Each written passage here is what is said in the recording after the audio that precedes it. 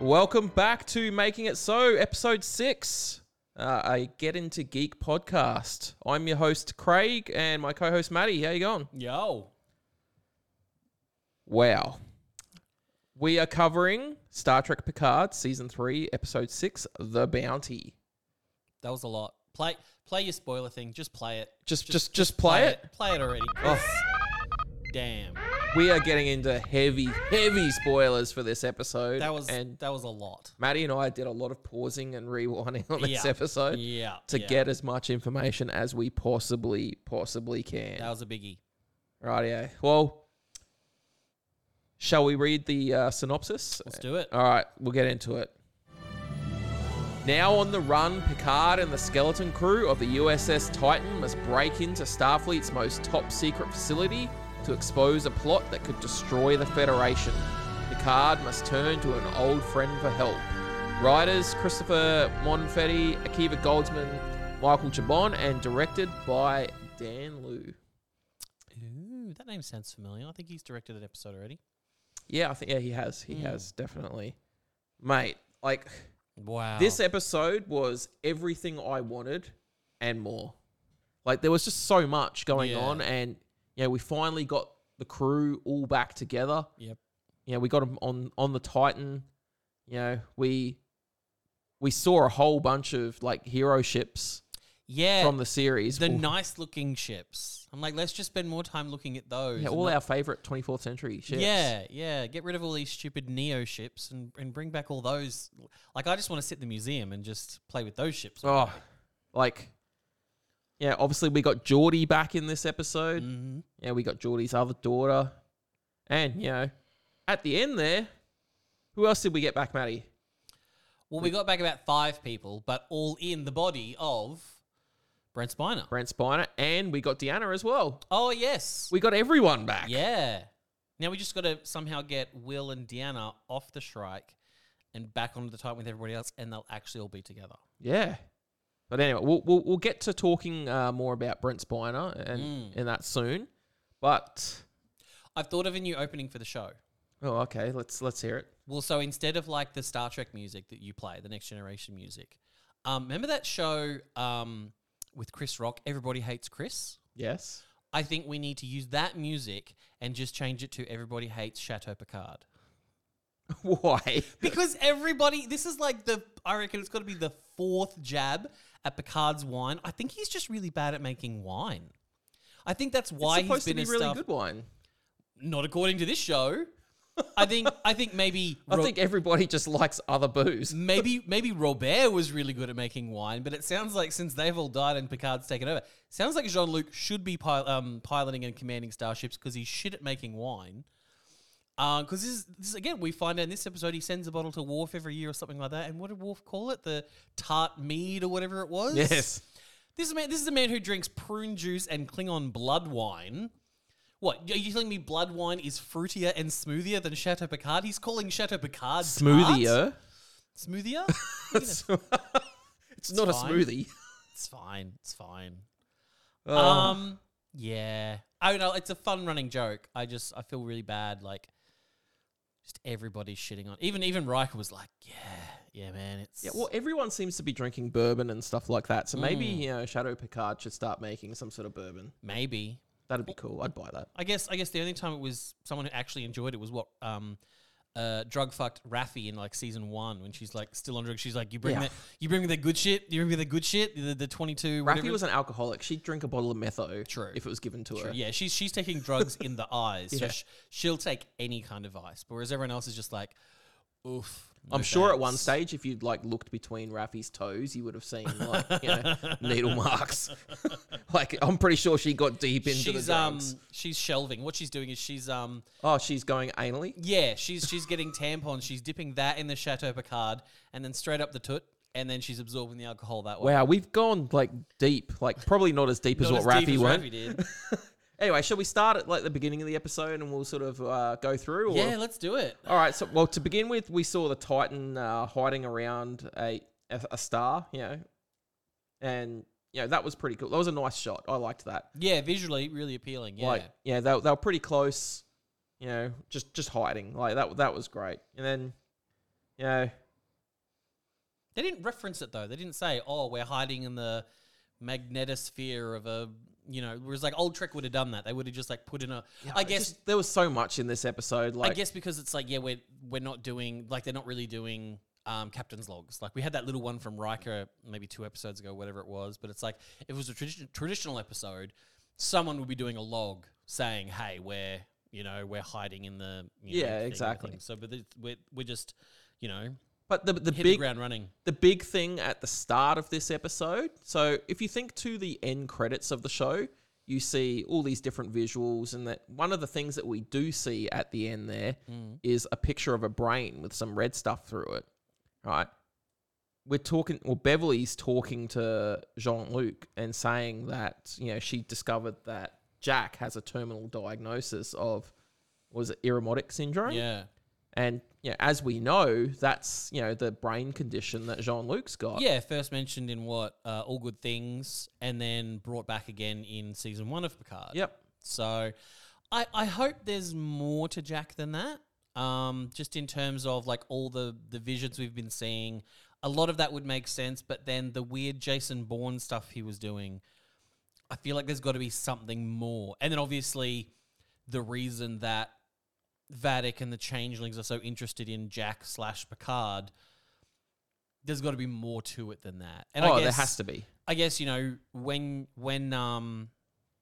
it was Picard was diagnosed with it in All Good Things, when he was telling them he was traveling through time, they were like, "Oh, it's just his Irumodic syndrome." So maybe they'll bring that back, and it'll be something to do with Jack. Will be trying to tell them something, and they'll be like, "Oh, his Irumodic syndrome's flared up or whatever." Yeah, maybe. Who knows? But yeah, I can't see a syndrome in his brain giving him Jason Bourne abilities. Like, no, but that's got to be something else. I really hope that they can cure it by the end somehow, as well. Yeah, maybe something in the same way. Thaddeus could have been cured with the positronic thing. Well, maybe now something synth can cure Jack or something like that. Yeah. I mean, obviously, like they said in Next Generation way back when, he can live with his whole life. Like, it may not flare up till he's, it might have just been that near-death experience he had breathing in those toxic vapors that gave him a turn of it, and it may not affect him till he's old. But it's a metaphor for, having a terminal diagnosis, having that thing hanging over your head for the rest of your life is not going to be a great feeling. Fuck, at the end of the day, all our lives are terminal, aren't they, really? So yeah, that's it. You just got to live with what we've got. So, presumably by the end of the series, if we resolve everything with this, offshoot changeling group, maybe it'll be something there, something the changelings can do, can cure Jack of his condition or something like that. Less Gollum bodies, please. Oh, yeah. I don't think we're going to get that I to still cure him. I still don't even 100% understand it. So I think that's also why we'll get into that. We'll get into that. Less of that. We'll get into that. But it is kind of nice that they're not, I wouldn't say nice. It's interesting that season 3 isn't just completely forgetting about season 1 and 2. Oh, of course not. No. They are going like, yeah, we know we have to deal with the fact that he's a fucking Gollum. I think they're doing it quite well, though. Yeah, like, because it was very polarizing for a lot of people. The whole sort of Picard, like not being Picard and all that kind of stuff. And like it makes more sense what they're doing this season, I feel like, with this reveal, this episode with Data. Like it should have always, I feel like that's Terry course correcting going, well, this is what it should have been. It never should have been Picard going into that body. It should have been Data, because there is even that line at the end where Geordi basically says, or maybe Beverly says, it's like, he's not quite, but almost human. And it's like, well, that's been Data's thing since the very Data's first time always we met him. wanted. He's Pinocchio. He's wanted to be a real boy. I'm a real boy. So this is kind of as close as you can get in Star Trek with these Gollum synth bodies. So yeah. Oh yeah. Yeah, well, we're going to get into that later on as we talk through the episode. I do hate though that I feel like we had to go back to the Tenfold holodeck. Like it's just It takes me back to remember Smallville? I never really watched Smallville. Okay, well, Smallville was great for the first maybe 4 seasons, and then it really started to tip off. And because what they would do, and the CW, like Arrowverse was guilty of it too, it's just like, well, we only have 4 sets, 4 standing sets. We've got to use them. So it's like, I think it was in season 7 of Smallville, like the guy playing Lex Luthor left the show, so they no longer had Lex Luthor in Smallville. So they just had like someone else move into his house so they could still use those sets. Yeah, right. And I feel like that's what this is. It's just like, well, we've got this 10 forwards, and it's a beautiful set. Oh, Don't it's get great, me wrong, yeah. it's beautiful, but it's just like, is there not a mess hall on the ship? Is there not a 10 like I know 10 forward on the D was kind of like a mess hall and a bar in one, whereas like Voyager only had the mess hall that you didn't really go there for booze. But I'm just like, is there nowhere else this guy can hang out except just for went the holodeck? On Voyager, they just went there for Neelix and his quips. So I'm just like, is there nowhere else people gather on this ship than the holodeck? I'm just like, I'm kind of over it. Like, if it was the real 10 forward in LA, great. But Yeah, well, it I don't know. just stinks of that.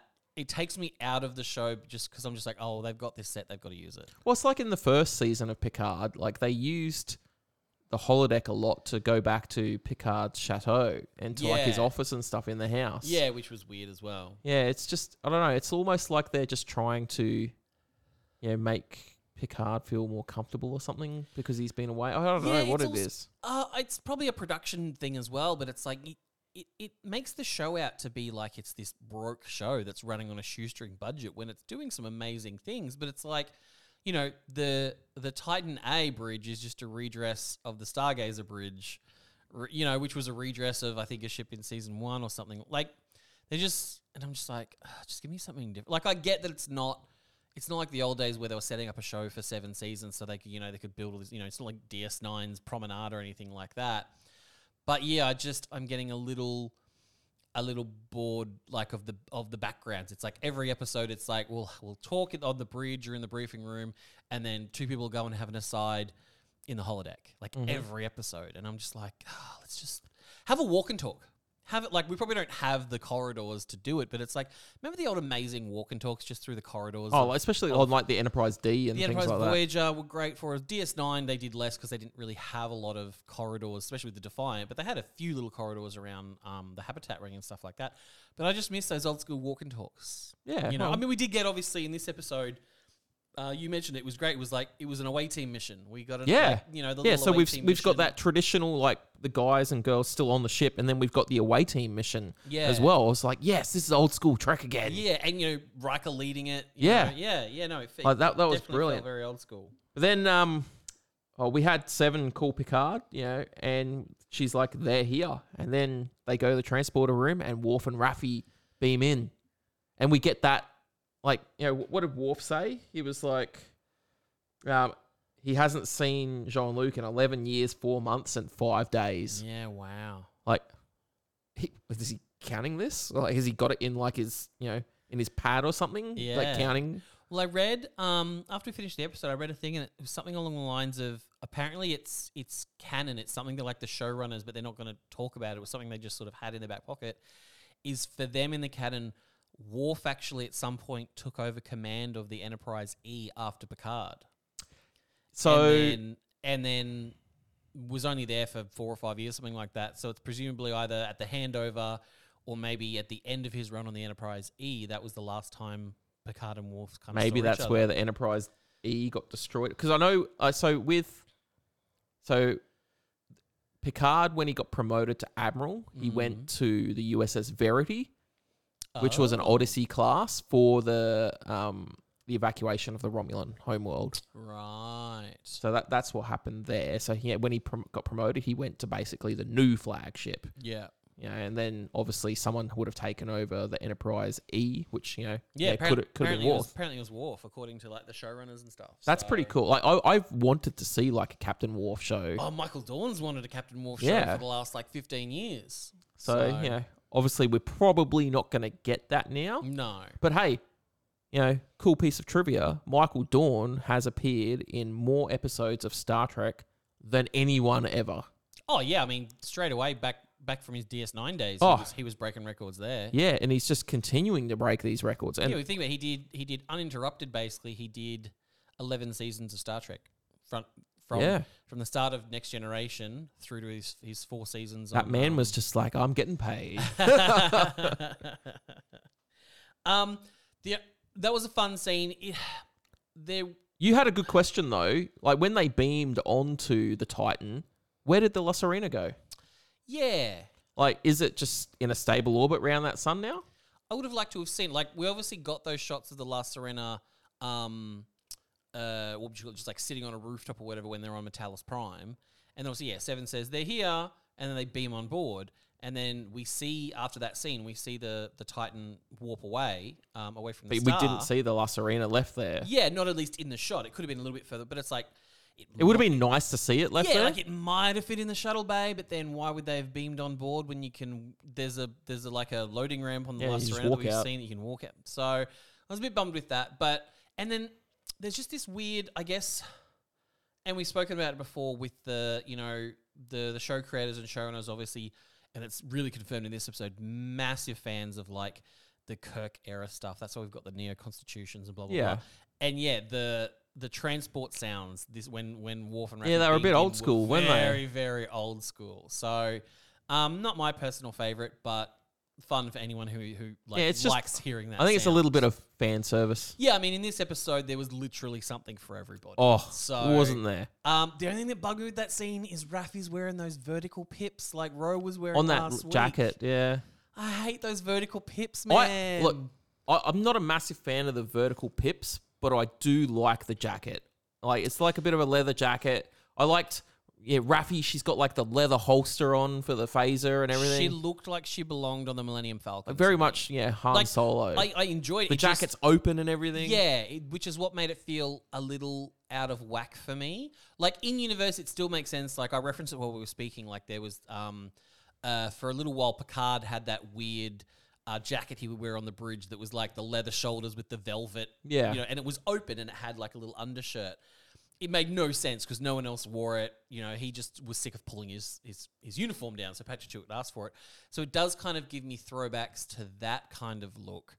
But I didn't like that look. So I don't necessarily like this look on Trek. If she was on board the Millennium Falcon, I'd be like, fuck yeah. Like she looks like she should be walking around Disneyland in like Galaxy's Edge.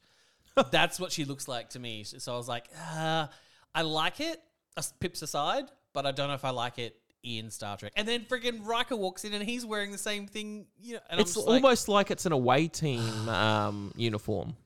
yeah. I kind of dig it. And I know, Maddie didn't particularly like it, but I think it's cool. Not my favorite. Doesn't ruin it for me. It just like, I just like, especially when it's like, later on when Geordie and Alandra beam in, and it's like, well, Alandra's wearing a normal uniform. Why can't everyone else just wear a normal uniform for Christ's sake? Oh, Geordie's jacket was cool. It was weird. It almost looked like he had like a black bow tie around, like the way it was done. Like if the show was a little bit brighter lit, I think I would have enjoyed it more. But it did kind of, because he had the yellow shoulders, then there's like this black band that is, his pips sort of rested. But then there was still like a thick yellow band at the top of it around his neck. Yeah. And I was just like, it just looked like he had like a bolo tie, like a thick bolo tie around or something like that. But other than that, yeah, it was pretty fun. Yeah, anyway, so they get talking about burgling Daystrom Station, and then Will's little quip, excellent use of the word burgle. Such an odd line. Yeah, it was, but it was kind of cool though. I Is liked that it. an American thing? Like, do Americans not say burgle? Is that is it more like I feel like Australia is a bit more British colony sort of style. So is it something for like that Australians and British people would be like, yeah, no, that's we all 'cause- use that word, but is that What did Jack say when they went and stole the wasn't cloak? it was like some light larceny or something? Larceny, like that? yeah. So larceny's more British, and burgle I'd say is more American. So Then why would Will bring it up? it's just not a common sort of a word. I guess back in in the future, there maybe they don't talk about that stuff too much. But Yeah, I don't get it. I don't know. But I It thought it was it was cool. a fun moment. I was just like, of all the words to pique his interest was burgle. It really- excellent yeah. use of the word burgle. I'm like, okay. I thought it must have been a reference to something. I don't know but- if there's anyone out there that sort of understands that reference. Let us know. Message us on the socials. Jump into our DMs. Speaking of burgles, though, like it sounds like nobody actually investigated the Daystrom robbery. Like when Vatic or whoever it was, like stole the portal weapons and stuff like that. It seems like nobody investigated that. I feel like Raffi and Worf are the first people to actually go there and investigate it. Well, we've got the like the changelings are basically in charge of Starfleet now, by the seems of it. So maybe they allowed it because the station looked empty of personnel, so they only had the AI there. Yeah, but so if there was, I'd say the changelings had already infiltrated it. But it's so it's so weird that it's like a WMD was taken in the form of the portal weapon to hide stealing Picard's remains. Nobody investigated it.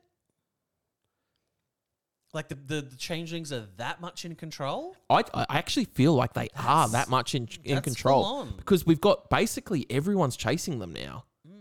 But at that point, how did the robbery even get out there then? Like if the changelings are so much in charge that they can block anyone investigating the robbery, how did word of the robbery even get out there?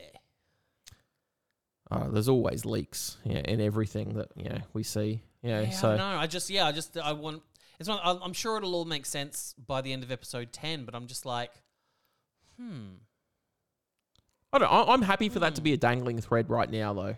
And at the end of the day, if they don't answer that, it's still fine with me, as well. But I know you like to have everything answered. Yeah, I like my standalone episodes. I like my standalone episodes of Voyager and DS9 and that kind of stuff. Like, I don't mind carryovers, but not when they're a plot point. Like, to the wrap up of the individual episode. Like DS9 never left me going, well, that doesn't make sense until I watch the next episode. It's like I've got a satisfying 40 minutes of television, and then it's like, ooh, I wonder what's going to happen next. Whereas that doesn't, like, the idea that no one investigated the Daystrom station robbery doesn't make me go, ooh, I wonder what's going to happen next. It's When they did beam onto the Daystrom station, though, we got some sweet Easter eggs in there. Wow, like the most Easter eggs, member berries, so obviously fan servicey stuff ever. First of all, when they beamed on, they had to use the the code thing that Worf and Raffi had got to get through the security system. Yeah. Right. Then when we started walking through the station, we started to see all these little Easter eggs and stuff. The first one that we really saw was the Thetaron device. From Nemesis. Yeah, we saw like a little the little spiky anus. Yeah, sort of the thing that killed everyone in the Romulan Senate. Yeah. Yeah, then we saw a thing that said the Genesis device. Genesis device, or Genesis 2 device, or Genesis device 2. So I don't know whether it's like a Mark II version of it or something, but it's just Genesis. We all know Genesis device. So that's fun. This next one was quite exciting. James T. Kirk's body. That is wild.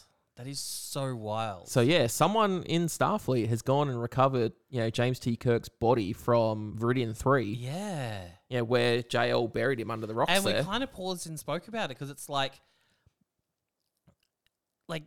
you would think he would get buried with honors or either left where he was. I think they've just or tried buried to keep with it honors secret. and stuff like that. Yeah.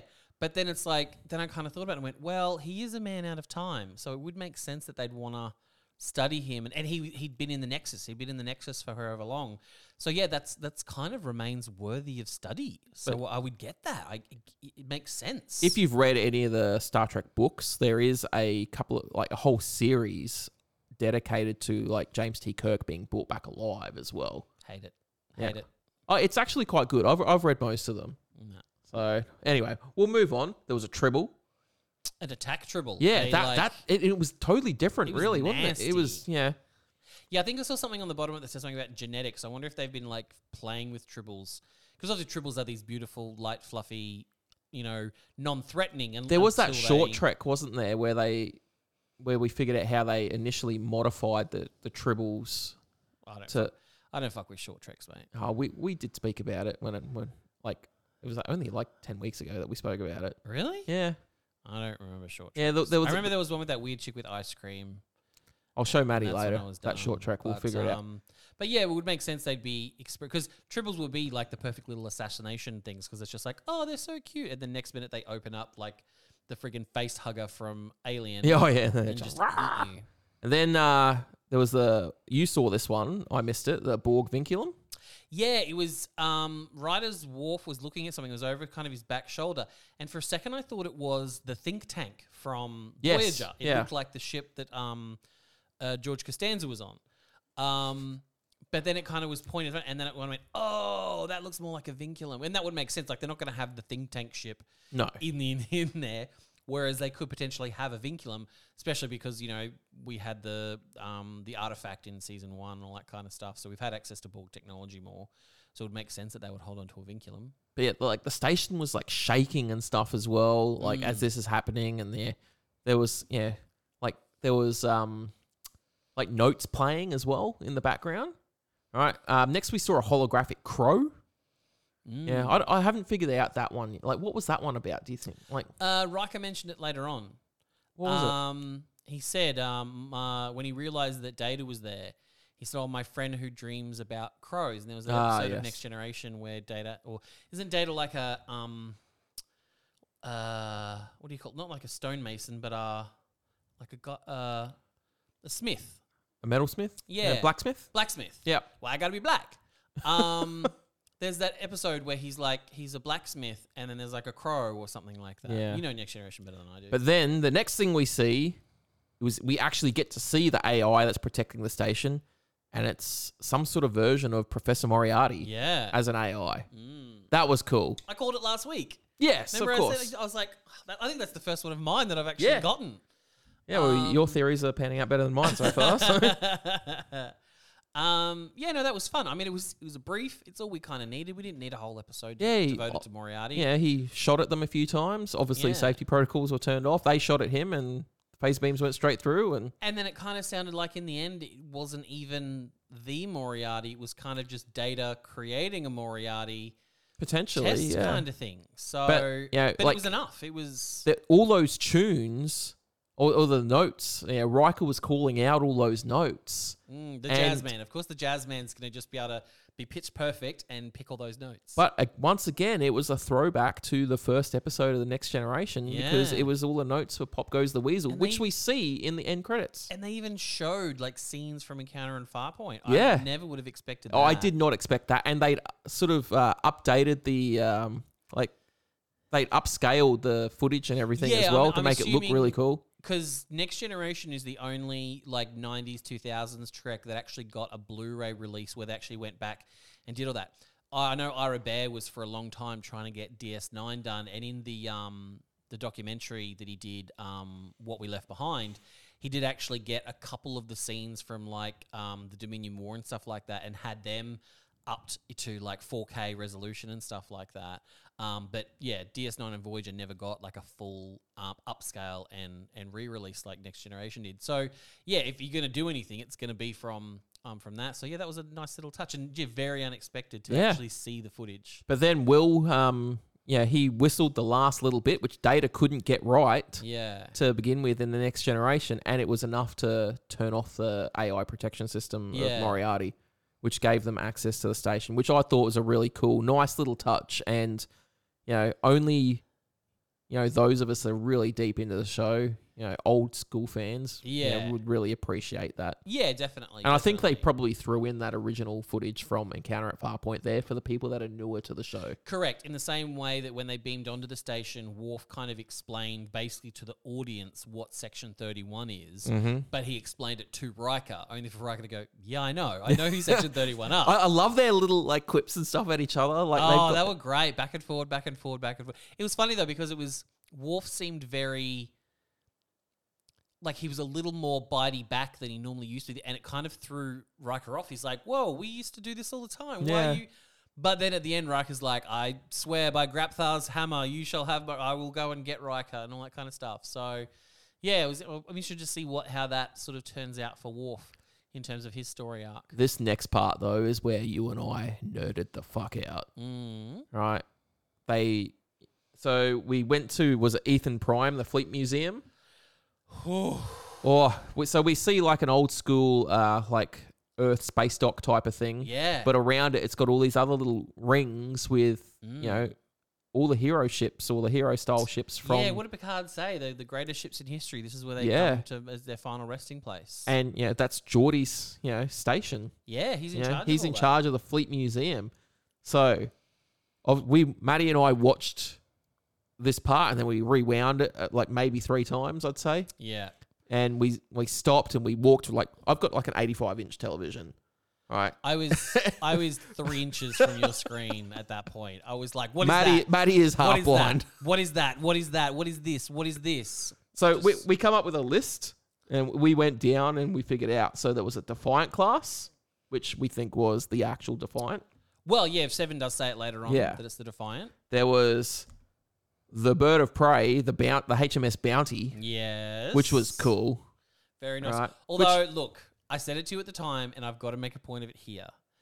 The audacity of this show to title an episode and reference a ship from the voyage home, where they have the conversation in that movie between Spock and Kirk About swearing. sitting on a bus talking about how swearing isn't a thing anymore. In this show, I mean, this episode was great. I think I heard shit twice, and that was it. Yeah, I think the last couple of So episodes, they've that's- dialed back a bit on the swearing too.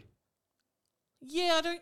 Yeah, Last week especially. I don't think with Roe there was any fucks or anything like that, was there? So there was something, but yeah, it was just I think Jack threw out a shit and Will threw out a shit. Yeah, they And that was definitely it. dialed back. And it's still a little more than I would like, but it didn't completely pull me over. Jack swearing would be fine to me. Will, I was, but it was very off the cuff, and I'm like, okay, that's fine. So, but just the show as a whole, the audacity for them to be dropping F-bombs in almost every episode, and then for the bounty to be such a huge plot point that they name an episode Well, after yeah, it. like to begin with, I thought that the name of the episode, The Bounty, was because, there was a bounty on Jack. Well, I think we said it at the end of last week's episode. It's like, well, the bounty must refer to Jack. It And I has guess to. in a way it still does, but it's great in that Maybe it's got like a double a meaning. double meaning. I guess in the same way 17 Seconds had that double meaning because it was like Will told his story of 17 Seconds and then Picard had his 17 Seconds later on. So it's, so it's nice the way that they can do little bits and pieces like that. The next ship that we saw was a D7 class Klingon battlecruiser. Klingon So cruiser. I reckon that's probably from like the Enterprise incident in the original series. I read something while you were taking a whiz, and I forgot the name of it, but someone was calling it the ship from the Undiscovered Country. It could be. And I'm like, that's a stretch. Until they say that, that's a stretch. Yeah. Until that point, it's just a D7. Well, there's two, isn't there? There's like a D7 and a D12. No, D12 is the Eminem band. Moving on, there was a Saber class in there, like down Yes. lower. And an Akira. I really want to, if this is where like the most iconic ships in the fleet go to die, I want to see a series about a Saber class and an Akira class and what they earned. Maddie's just skipping ahead because he's like excited about an Akira class. Well, no, just I guess in my brain, I've always grouped Steam Runners, Sabers, and Akiras together because of First Contact. Because that's the only time we've really seen them, or the first time we saw them. In my head, they're like they all came out at the same time: the Akira, the Steam Runner, and the Saber. Yeah, well, then we'd play them as teenagers in the Star Trek Armada and stuff like that as well. Starfleet Command 3. Yeah. I love that game. Old school games. Yeah. Then this one was cool. Like, so if there was a 5th season of Enterprise, they were going to do a refit of the NX-01. It was going to have more of an engineering section underneath, like the ships that we're used to seeing. Yeah, more traditional sort of look. So the NX-01 refit was there at the museum, which was really cool. That was a good idea because I spotted the NX. It just looked like the NX because it was tiny compared to everything else. And I'm like, yeah, disc and. But then, nacelles. I could see the front of the. You picked up that it was the refit. Yeah. So yeah, that's interesting. So yeah, the only time that we never actually got to see the refit on screen until today. It was only in concept art for season 5, which never went ahead. I think Eaglemoss did a ship of it too? Yes, Or they were did. Going to. Oh, they did. Eaglemoss Yeah. did do that as well. Yeah. We saw a Miranda class. Yep. All right, a Nebula class. Yeah, and they made me wait. They made me wait right to the end. The very, very, very last ship that we see as they pan around, and it's hidden behind the main part of Space Dock. We saw Voyager. Voyager. Oh, my beloved Voyager. We saw it. After that, we saw an Excelsior class. Yes. And I'm hoping that that was the actual Excelsior. If not, it maybe was the Enterprise B. Because we don't know what happened to that. True. And it's, I guess, of the two, I mean, the B has, of what we've seen of it, a less epic history so far. But yeah, obviously the B has a slightly different, like, underside hull. Like, it has a chunkier hull and some other bits and pieces, but it's like we didn't get a close enough shot of it to be able to see those distinct markings to see whether it was the B or whether it was just a standard Excelsior. Then we saw a Constellation class, which was like the Stargazer. That's the Stargazer, yeah. Yep. Now, so the original Stargazer, because the new Stargazer is a Sagan class. yeah. And do we think what happened to Picard's Stargazer? Like, because remember in early... I'm not sure, actually. Early Next Generation, remember it came back. The Ferengi had found it and salvaged it. But did it get destroyed at the end of the episode? I can't remember, actually. Well, it's been a long time since I've seen that one. You know more than I would with Next Gen stuff. Yeah, but yeah. So it's interesting to see whether that could be the actual Stargazer or whether it could be just another Constellation class ship. Then we saw an original Constitution class. Yes, yeah, like original. Yeah, like the old school original series style Constitution. Spinny red Bassard collectors. Yep, that was cool. Like that was excellent. I really loved that. I can never see one of those and not think of. I followed it for a long time in the early 2000s. There was like a comic book artist, and he had this whole series called Sev Trek, and it was kind of just like a fun, like I remember that. poking fun at Star Trek, and you could actually print it out and make it. And it was that style Enterprise, but it's like the dish was a pizza. Yes. The Star Drive section was like a beer can, and then it had toothpicks and a couple of cigarettes as the nacelles. And it's just like every time I see that, it just makes me think of cigarettes when I see those little red Bassard collectors. Then we saw a Romulan bird of prey. Yes. Very old school. Trying to figure out where that's from and why that would be in a... That would be something from the original series, and I've only watched the original series a couple of times. Well, yeah, because obviously that's that iconic episode where the guy who played Sarek, we first saw him as a Romulan. Yep. And it was the first time humans had seen Romulans in hundreds of years or whatever.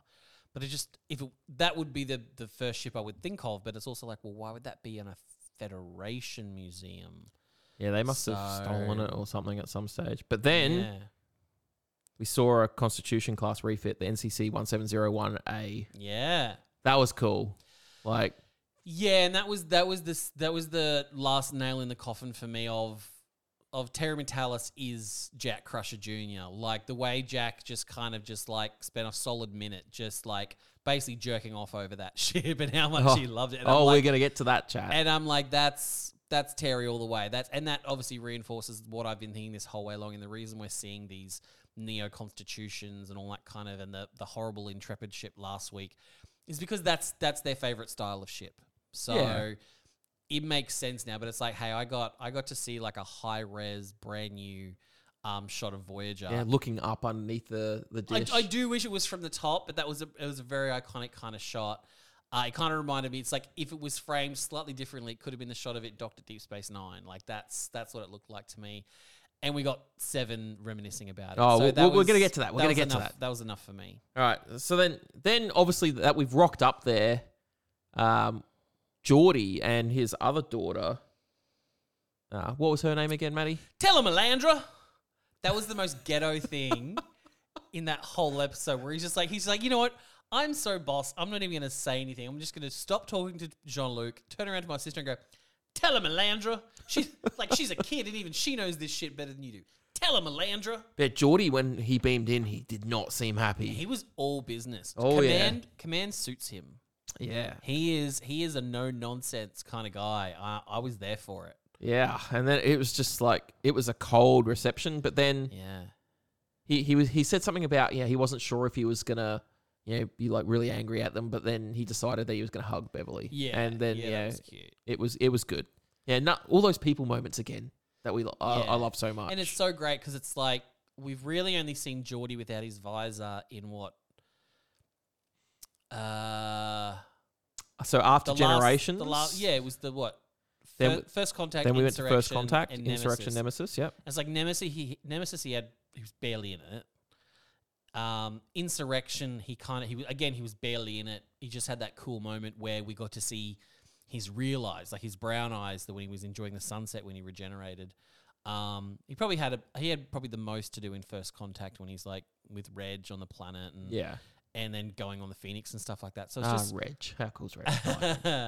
it's just good to see LeVar just being able to just like, yeah, he had contacts in still, but it was just being able to see him emote more and it was really, really refreshing and really sold like how stern he was. Like, imagine how much harder that all would have been with that headband across his eyes. Oh, yeah. Time.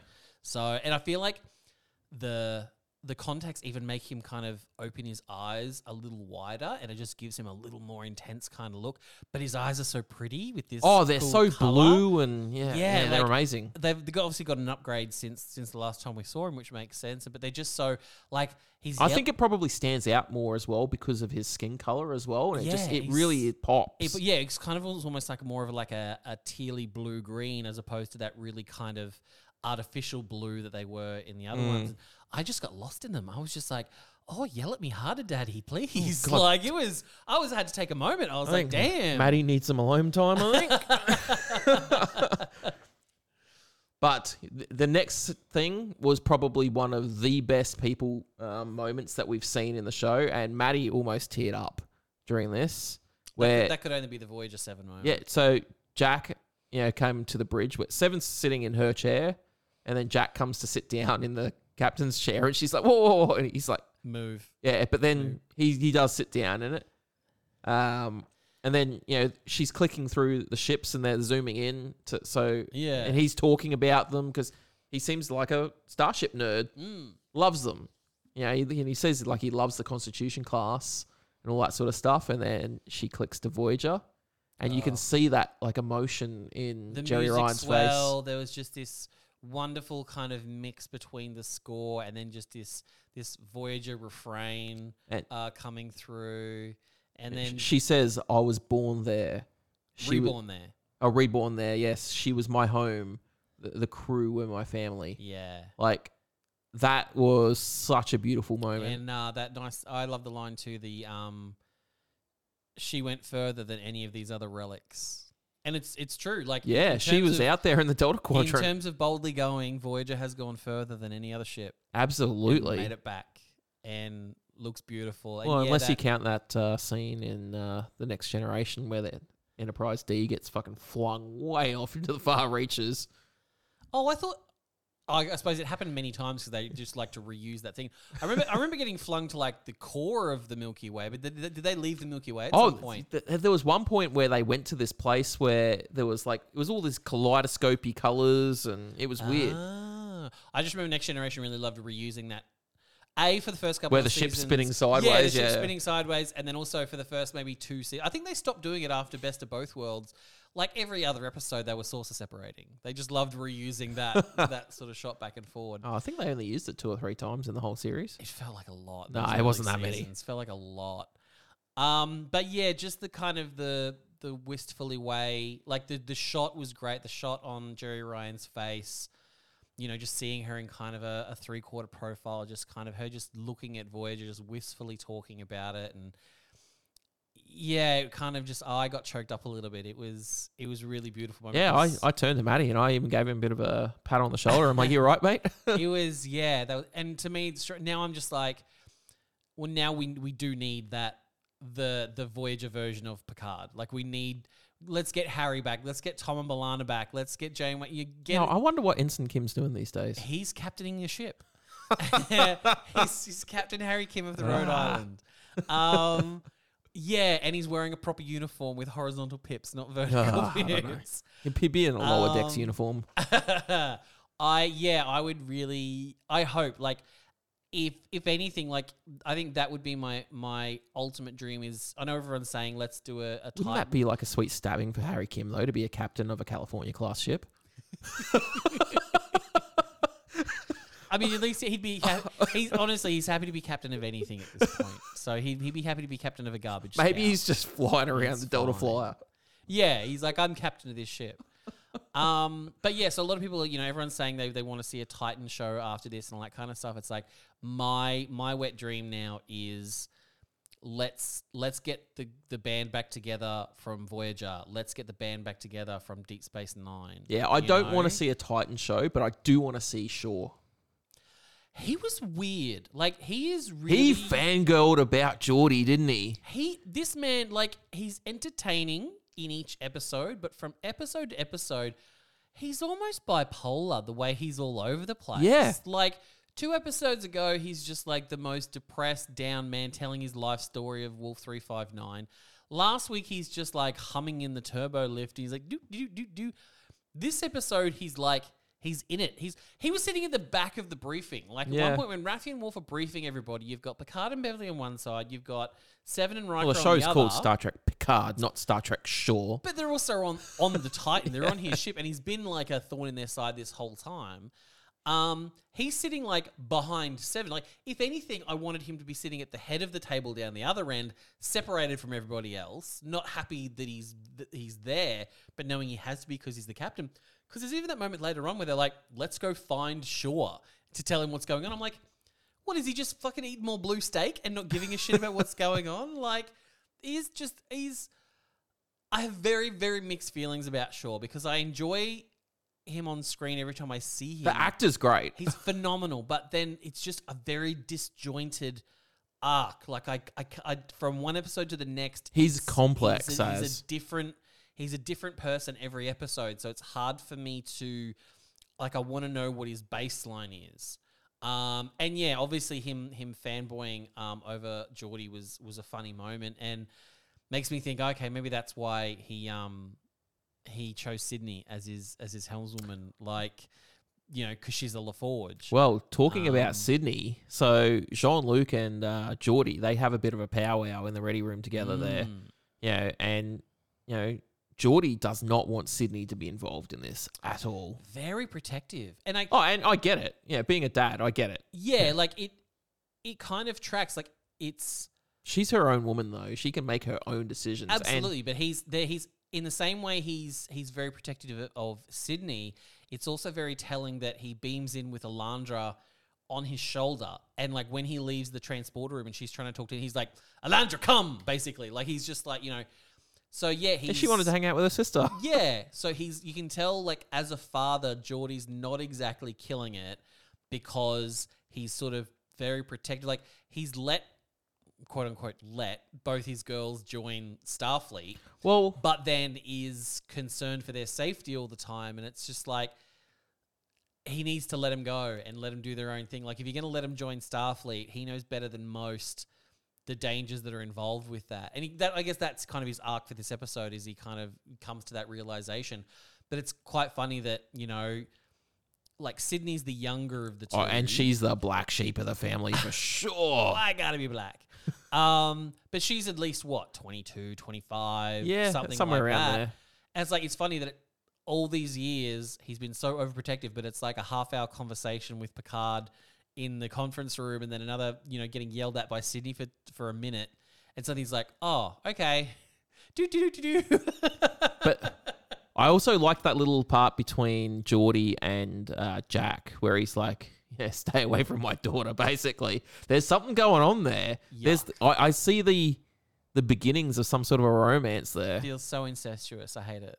Why? Like, they're not related at all. I know, but it feels like they are. It's not right. I like it. I think it's cool. Nah, Sydney can do so much better than Jack. Jack is a piece of shit. Nah, I like Jack. He is an absolute garbage human being. Nah, I don't agree. I hope he dies of Irmotic syndrome tomorrow. Wow.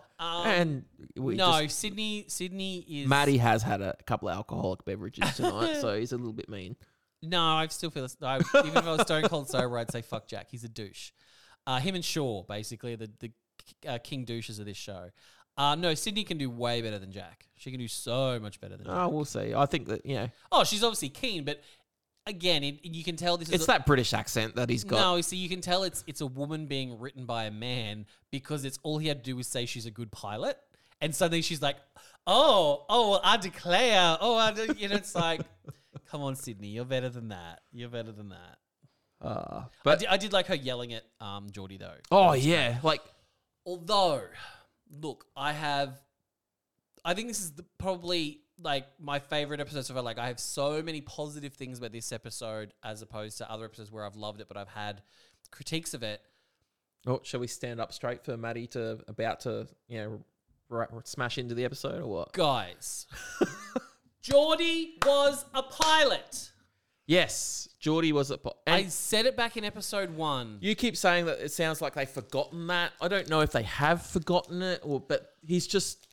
It's overshadowed by the fact that he's such a famous engineer, I think. But like I said in episode 1, He did start off as a red shirt. literally any other position on the bridge she could have taken, but she literally took the position that he was in season 1.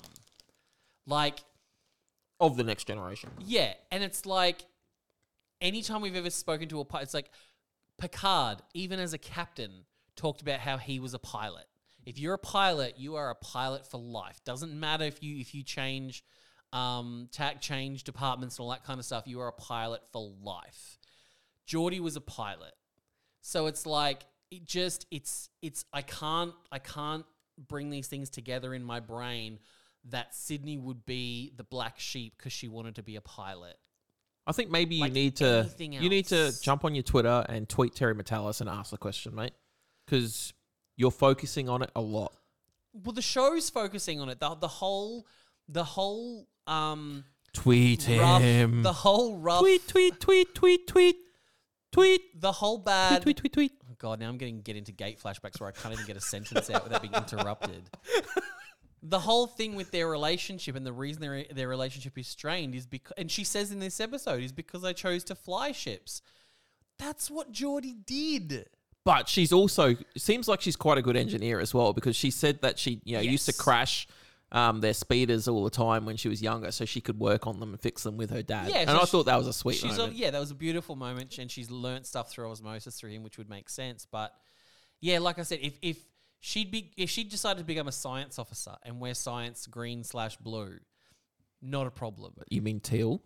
Well, depending on which show you're on, early Next Generation it was blue, and then it started going kind of greeny, and then it's a gamut. tealy type of Yeah, but colour. obviously the core concept is its primary colors: red, Yeah. yellow, and blue. But to me, it's always been like a dark greeny sort of color. So it's like if she'd gone in anywhere else in any other department, she could have gone to decide to follow in Deanna's footsteps and become a counselor. That I would get, but it's just like she chose the one thing that Geordie also was at one point. Like, it's weird. Like, I don't know. Like, I guess. Okay, so you've been in the military for 18 and a half years 18 now. years. Okay. Now imagine and you've got a 4-year-old son. Yep. So like you're not going to be in the military forever. Imagine. No, my knees and back won't allow Yeah. that. Okay, so imagine next year you get a job working with, I don't know, the AFP or, something else, adjacent to what you're doing. And you do that for another 20 years, right? Until you're in your 60s or whatever, or 25 years until you're 60s. I'm not 40 yet, man. Like, I turned 39 this year. Damn. Same age as you. And then when your son's 24, he says, I want to join the army. Are you going to be like, you need to join the police force because I've been... Absolutely not. I'm like, do what you want, mate. Exactly. But you're not going to be like, oh, you're disgracing the family by not following in my footsteps. When If he said he wanted to join the Navy, I'd be like, come on, man. Like, this household, we are warriors. Yeah, so I'm just like, it's silly. It's a silly thing, but I'm just like, it's just a bad writing thing for me. They just chose of the 20 different positions you can have on a starship, it's the one they shouldn't have chosen. Yeah, well, as I said, honestly, tweet Terry Metalis and see, and I'll retweet it, and we'll get everyone listening, retweet Maddie's tweet. We're going to make him do it. We'll bully him into it. What I did like, though, and it's something I think we may have critiqued it last week. We might have done it sort of off mic. I can't remember. But it seemed like a silly idea that for this Frontier Day, the Federation is they're basically recalling every ship. Geordie mentioned that. They're bringing all of the ships of the fleet. That's what I was getting to. It was mentioned last week that's what's happening for Frontier Day. Like, Dumb. I think Road brought it up, and we were like, "Oh, that's why would you do that?" And in But- universe, it doesn't make any sense because it's like the amount of like humanitarian missions that ships would be on. It doesn't make sense. But then we find out in this episode, that Geordie has been writing multiple things like opposing it. Emails, basically. Which is great. So it makes sense now. That's like, oh, okay. So everyone's not just happily doing The this. changelings are bringing them all in for some Yes. reason. Yeah, they're going to do something that's going to, they're going to try and destroy the fleet or something like that. They're using Frontier Day to recall all the ships, and then something's going to happen. So it's good to see that all of Starfleet isn't collectively dumb and getting on board this stupid Frontier Day thing, and people like Geordie are actually trying to stop it from happening. Yeah, So I cool. like that. It means that there's still people out there making sense. Yeah, absolutely. Good thing that we saw next when we go back to Daystrom Station, we get to see what we think, and we don't really know to begin with. Is we see Brent Spiner like Data, Yeah. but they explained it as it wasn't Data, and it wasn't B4, and it wasn't Lal, and it wasn't Law. It was a combination of all of them And Sung. and Sung Yeah. in one of those golem bodies. Yeah, that ages. So he looked like a human, but he still had Data's yellow eyes, Mm. which I thought was a nice touch. But yeah, he'd obviously aged. And Yeah, at first I was like, well, that doesn't make sense because Picard doesn't look like anything. But then they did also say that Alton Sung, who was building it, like died before he was able to finish Yeah. what he was So doing. they- So to me, that's enough for me to say, oh, okay, he hadn't given it human eyes yet, or whatever it may be, because obviously he wanted to put himself in that Yes. body at some point. The only discrepancy there, and it didn't bother me because I don't really know season 1 that well enough, but when Picard was put in his golem body, I'm fairly certain they said something along the lines of, well, you're not going to live forever. You're still going to age. still going to age. still Yes, going to age and die like you normally would. they then- set it up that way. Yeah, whereas Sung had his line in this where he was like, oh, I planned on living well past my Yeah, time so or whatever. So From it's, what I can gather, like these, golem android bodies, they can still live hundreds of years. That's the way I understand it. but then why wouldn't have Picard's? Because they set it so it wouldn't, so it would age at a regular human rate. They okay, did that right. deliberately. Oh, so that's like a setting. You Yes, can yeah. make- So they did that as a deliberate thing, so Right, right, Picard right. could still live a regular life, Yeah, which I gotcha. think is nice. Okay, so then that makes sense then. Like yeah, me that- personally, I'd love to live hundreds of years. Yeah, if I can. As long as my knees are good. But they're not. So we'll see. Yeah. Yeah, but No, yeah, that's just, as long as that's a setting, and then obviously that Yeah. makes sense then. yeah, that was explained. that Sung would obviously have that setting a little bit different on his and Yeah, just live, turn live a that little setting bit down longer. a bit. Yeah. No, that's fine. But yeah, that mixture of Data and B4 and Law and stuff, like we saw all of that come out in Yeah. in Brent Spiner. He switched between them all there. That was it was some really great. phenomenal acting on his behalf because that was all in one take. There was no cutting around that. And I also love the fact that they mentioned Lal Yeah. because again you know more about Next Gen than I do, but I have a feeling like a lot of her memories and stuff he took copies of before Yeah, she he did. Yeah. So he would have all those memories of Lal in him. So that would be part of it, which is great. And also I think it's also a slight little fuck you to season 1 being like, hey, remember when you kept calling Soji Data's daughter and stuff like that? And never mentioned the fact that Lal even existed and that was his first child. So I love the fact that they brought Lal up and it's like, hey, yes, Data did have a daughter He did before Soji. Yeah, but then, we go back to the Titan, and because, obviously Sydney and Jack were having their little bit of a conversation. Then we go back to the Titan, and next thing you know, the Titan is starting to like cloak and phase and all that sort of stuff because Jack and Sydney had gone over to the Bounty, the HMS Bounty, and stolen its cloaking device Yeah, which I guess and installed it. makes sense now because we'd been seeing in the credits that cloaking device that was there. Obviously, like I guess we thought going in that they were gonna steal the bounty itself, and which I guess didn't think that. any other show any other show that's what they would have done, but they would have had to have created a Klingon bridge, which this show doesn't have the money to do apparently. Well, that's because they're spending it on all their bloody CGI. So instead, they did the next logical thing, which was pull the cloak out of. I mean, you did make a good point. We were watching it that it's probably the oldest cloak possible. Oh yeah, given like it's from like Kirk era. But it was enough to fool the those two ships that were patrolling around Daystrom. Daystrom. Oh, and by the way, Ew. What? Those ships that were flying around Daystrom, and again, this is Terry Metalis and the team's obsession with original series and stuff, firing like phaser bolts. They've gone back to that. It wasn't like Voyager DS9 Next Generation where it's like you lock on a phaser beam and that phaser beam connects your two ships. Like they were firing like just these long bolts of phased energy. Like this is the first time I think this season we've seen phasers being used. Ew. I fucking hate that. I've got, is it Starfleet Command like 1? Like Starfleet Command 3 is the game. The game, The game. And it's beautiful and it is perfect. Starfleet Command 1 is, like all your Mirandas and Constitutions and all that kind of stuff. And they do that. Ew. I hate it. Maddie's always got to have something that he doesn't like. Ew. So gross. Well, it's going backwards. It's going... Phasers, like you lock onto a target and you fire and you hit it. If you fire a phaser bolt, much like in this episode, they just dodge it. Like it's no different to a torpedo at that point. It does less damage than a torpedo. Whereas like I like the idea of like a long phased beam. And I mean, it's just like a lot more constant energy going into the target. I feel like it's more precise too. You can, and like I feel like Worf is just like pew, wave it around.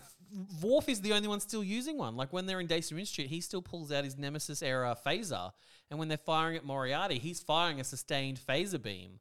Whereas Raffi's got one of the stupid, pulse kind of ones, and I'm just like, why are we going backwards, guys? Give us the sustained phase beam. That's what I want. Okay, well, yeah, that's fair.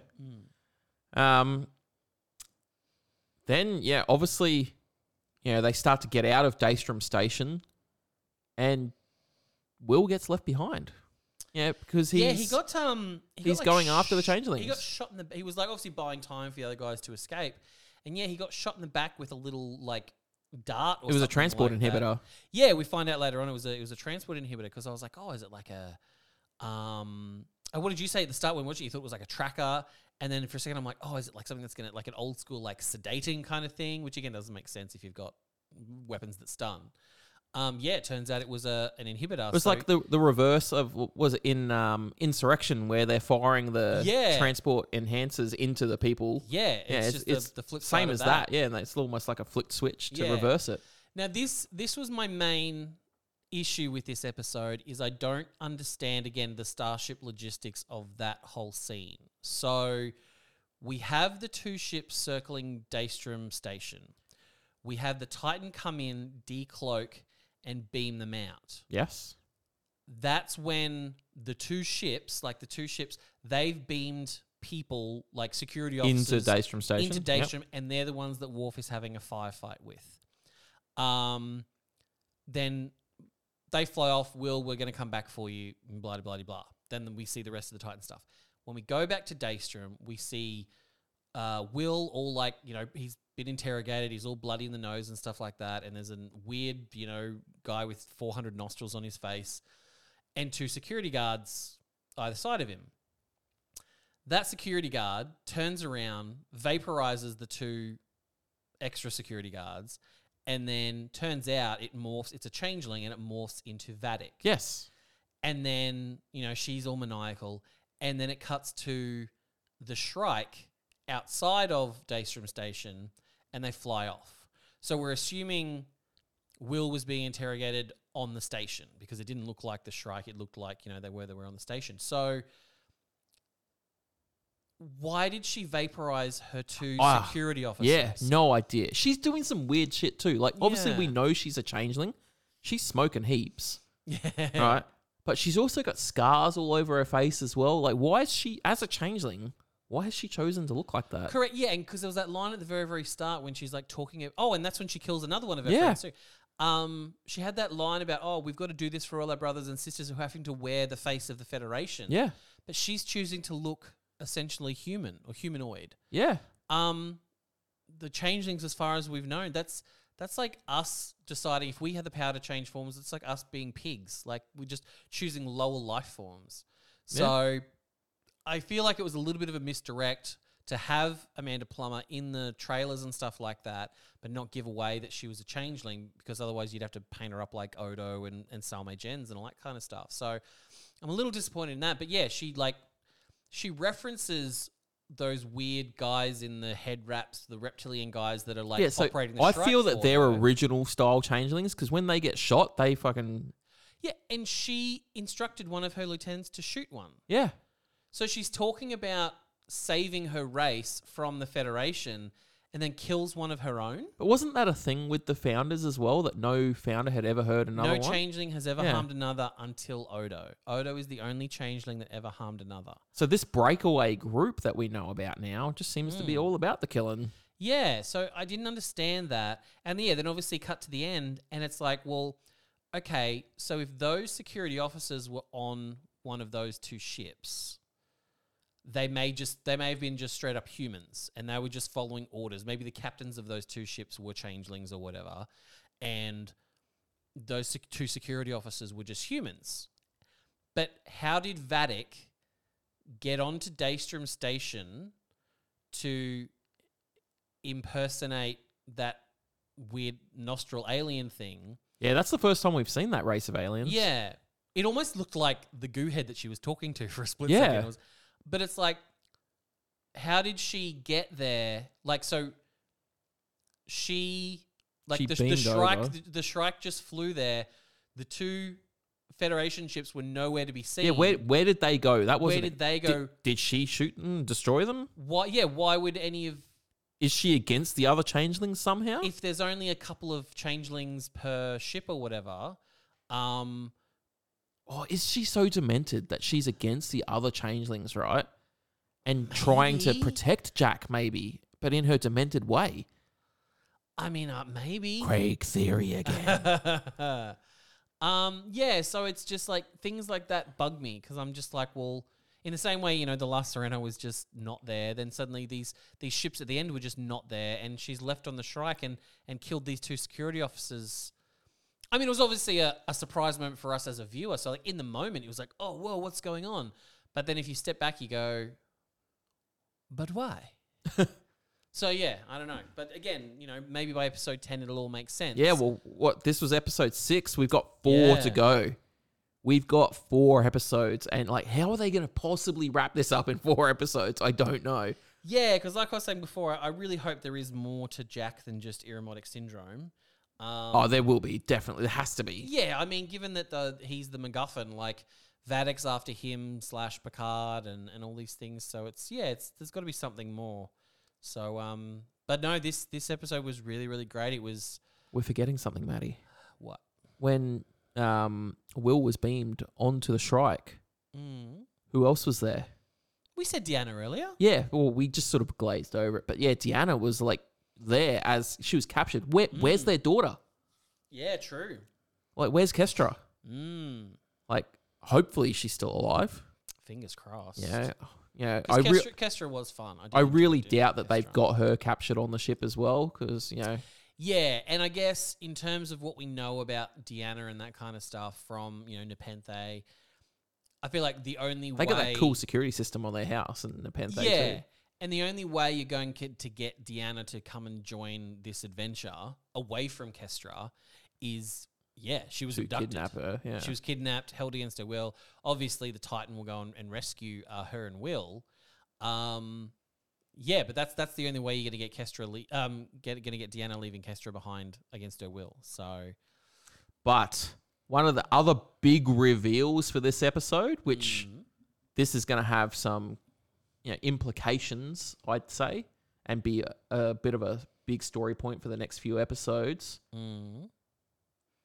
Jean-Luc's original body, his human body, was at Daystrom. that's the thing. That's the thing that Raffi and Worf have been talking about Yeah.